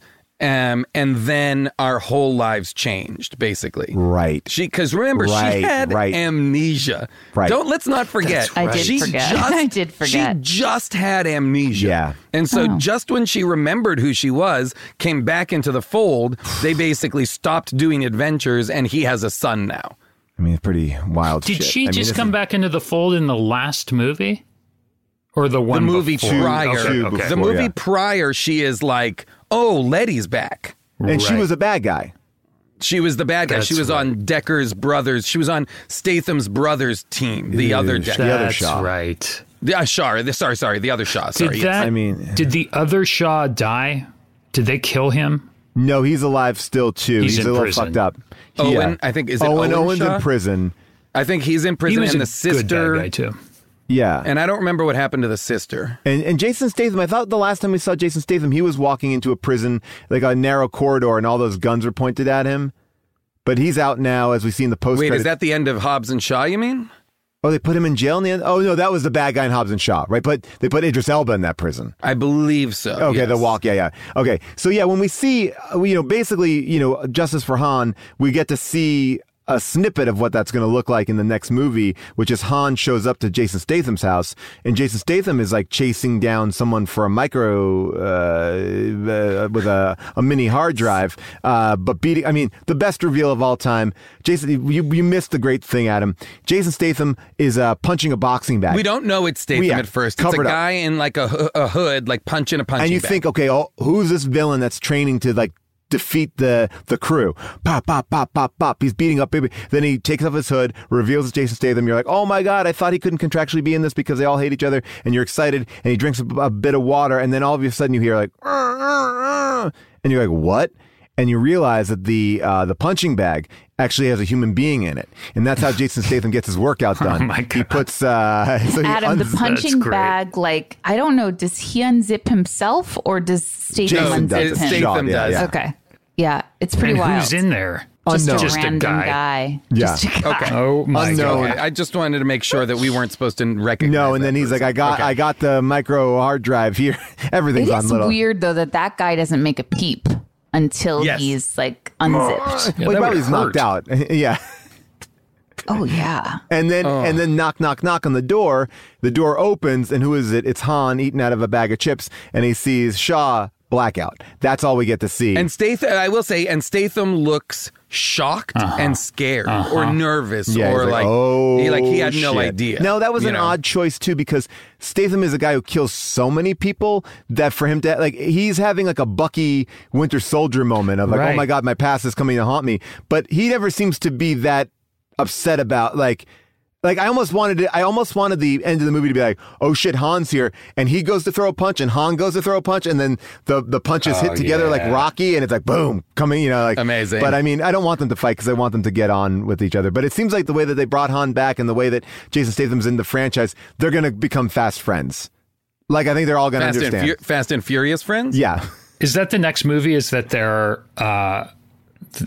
I mean, have they shot it or are they shooting it now? There's two more, 10 and 11, all just directed by Justin Lin. He's going to finish out this 11 film series, and they're building, I think, to this final. This is all. I guess what I would say about this is, we know that Cypher's alive, so that's a big thing. But it didn't end on the cliffhanger that I thought it was going to end on, because it feels like we got two more movies to lead into. I felt like it was going to be like a trilogy here. It doesn't feel like it's ending on a trilogy note. It felt pretty finite. Thing that Mr. Nobody is still missing. Got it. So that's left out there. Charlize, Cypher is still out there, and I believe is the most compelling villain the series has, absolutely, ever established. Yeah, she's so great. I think she is the most capable and the most impressive in terms of like scale, scope, vision. Like she is like a super villain versus everybody else. Like when it comes down to it in this movie, like the Vin Diesel, John Cena, like petulant brother fight that's at the center of this movie, where they have an argument like teenagers in front of like John Cena's whole military. Like they storm in and they're like, Dad liked you better. Dad didn't want you to. And they have like a whiny brother fight, which was hilarious.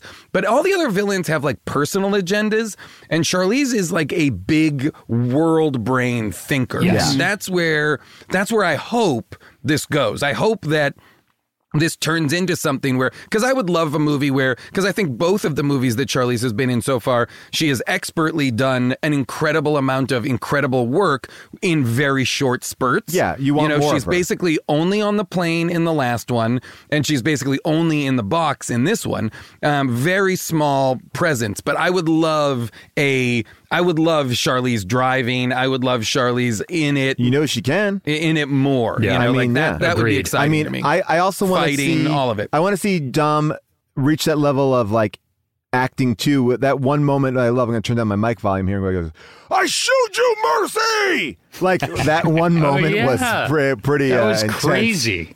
It was a real It was like a very Pacino-esque move. It was like, we're going toe-to-toe here. And it's like, I'm bringing it up. Yeah. That was amazing. But they had to turn down his mic, too. Now that we've gotten a brother, like, who else do you want to see enter this world? The two moms. I think so. or like the dad is still alive. Dad, Mr. Nobody somehow also saved the dad. Well, the dad having to kill himself. I mean, the dad, again, anything can happen. Well, Giselle. Or Mr. Nobody is the dad. Whoa. Kurt Plastic Russell surgery. is their dad. I like Plastic that. surgery. Giselle is primed for a comeback. Yeah. She is so primed for a comeback. I felt like they were leading it. I will say that they've done such a good job making Giselle the heartbreak of Hans story is the loss of Giselle. Yeah. So to have her come back, that would be interesting. I would like that if they were going to then spin Giselle and Han off into something else. I love it, like a Bonnie and Clyde. You know, because I loved her character. I loved Giselle. I thought that was an incredible character. And but it's so inextricably woven into like Han's story that I almost feel like to introduce it, have her back would be great. But I would then want there to be a spin-off movie that is Han and Giselle adventures. Oh, I would watch whatever. the two of them in like a globe-trotting, sexy spy thriller. That would be so fun. By the way, I'm in Spy Racers, the Fast and Furious cartoon, just FYI. Whoa. Yeah, no big deal. It's on Netflix. Cool. That's great. I play a government agent. What do you play? I was a government agent in one of them. So there's 4 seasons awesome. On Netflix. What? Yeah, there's 4 seasons. Really? I've never even. Is it like Dom and the whole gang are in it? It's more like the kids. It's like Fast and Furious kids. So it's like Muppet Babies for Fast and Furious? It's called Spy Racers. Awesome. And I'm a colonel on a military base. I know we have to get going here, but I'm going to just quickly, obviously we had an opinion about this film, but there are people out there with a different opinion. It is now time for second opinions.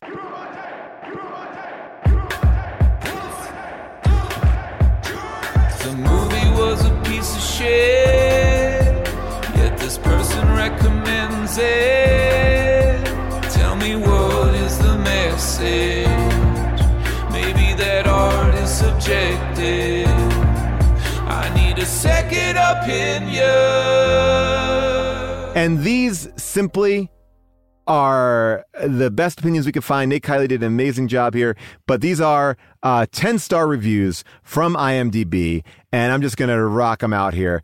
Damn! Fast 9 was awesome and fantastic. I love John Cena playing the brother of Dominic Toretto and Mia Toretto. I can't wait to see it again. I'm so excited for the next Fast 10 and Fast 11 for the final chapter. I would say chapters.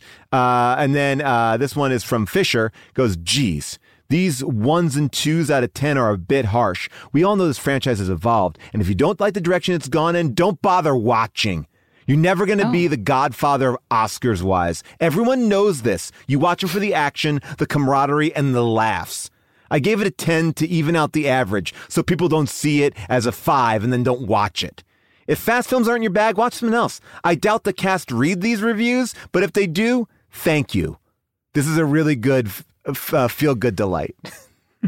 And then this one was the final one here.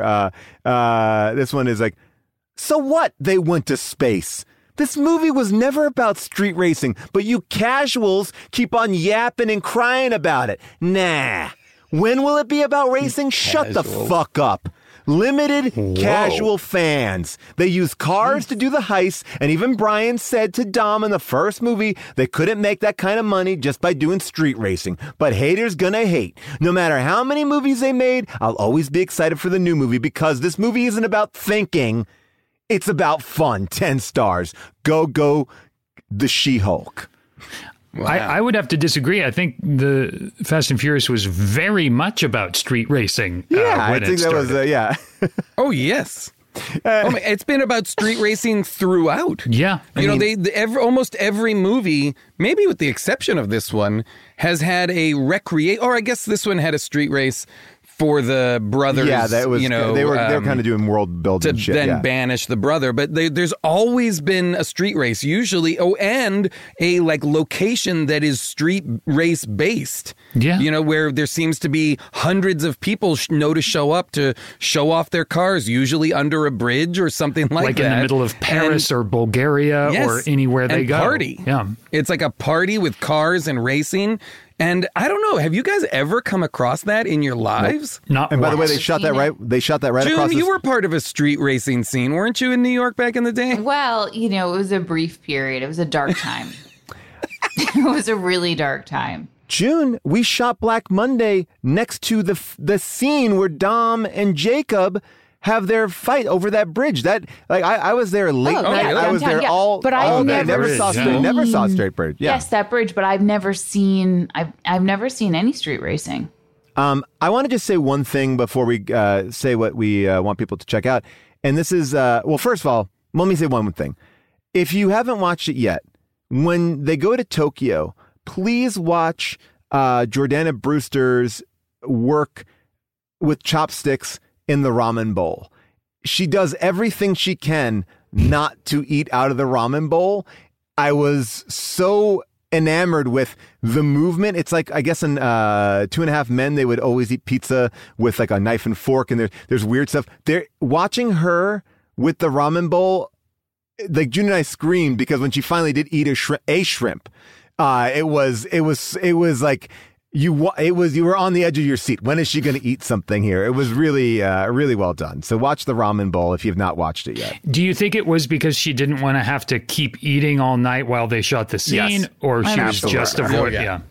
I feel like it's like, who wants to eat broth all night? Like all night, ramen. I was also just like, can we let these two women sit down with like a beer? Yeah. Like, why do we have to have them sitting down with these giant bowls? Black Widow did it. Black Widow, they just drank some beers in a roadside cafe. Like you need that. You need those moments. Would we recommend this movie? I feel like across the board we're saying yes, right? I don't want to speak. Oh yeah, absolutely, 100%. A blast, and a much needed, fun summer blockbuster. Yeah. This has the feel of a spectacle laced blockbuster, and I thought I really enjoyed it.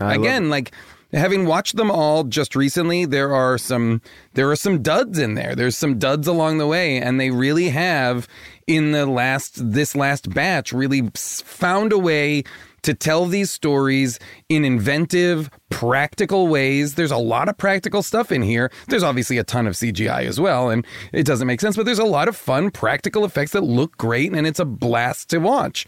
Absolutely. I recommend it. All right.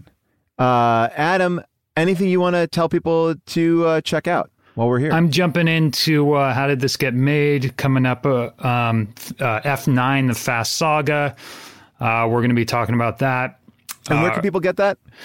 You just go to any podcast app, really. Apple Podcasts. What's a podcast? How do I get that? Oh, is that's on the internet? Well, I don't. We'll put some notes in the show notes. We'll put the how to get it on the show notes. Yeah, where and how and all that stuff. You that'd be can great. Find it there in the notes, and I'm just really excited to do it. I've been doing these for a few years now, jumping in with Paul, June, and Jason, talk about the Fast and Furious movies. Can't wait. That's exciting. That's a great opportunity for you, Adam. Thank you. Really, I'm excited. Really like I said, I'm excited. I'll be honest. I'm excited to check it out. I love podcasts. Yeah. And I love really Fast and Furious movies too. Yeah, we talk about Fast and Furious movies.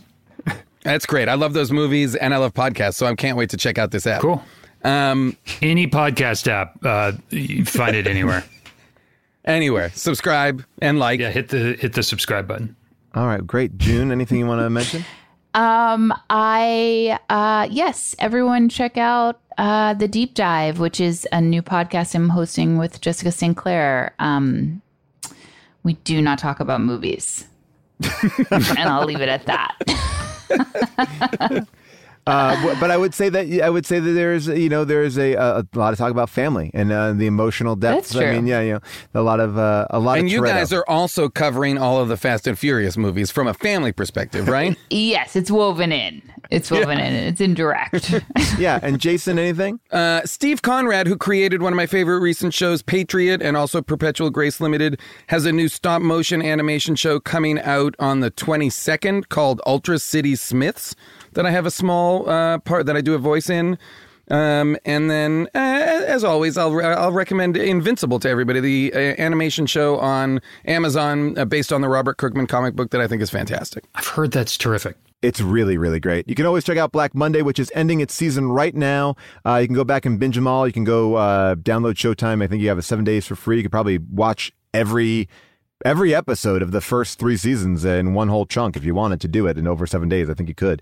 And also to check out what's going on over at Twitch at twitch.tv/friendzone. It's just a streaming video thing, and me and Hubel host a show, and we have cooking shows, and we have music shows, and me and Pally do a show, and Jason pops on there from time to time. It's a blast. And make sure you check out our Discords. You can go to discord.gg/Paul Scheer or discord.gg/HDTGM for a lot of fun stuff there. A big thank you to Avril Halley for doing all of our movie picking, Nate Kiley for doing all of our amazing research. But thanks to our super producer, Cody Fisher, our engineer, Devin Bryant, our MVP, Molly Reynolds, our MVP squared, July Diaz, and everybody who helps put the show together over at Earwolf. We couldn't do it without you, and we couldn't do it without the amazing artwork that we get from Zach McAleese, a.k.a. the Ghost of Craig T. Nelson on Instagram, and also Kyle Waldron. So you can check that out on all of our social platforms.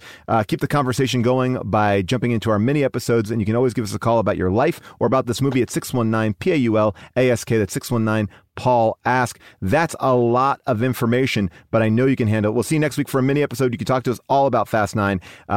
There's more to say, I'm sure. So without any further ado, see you all next week. Bye for now.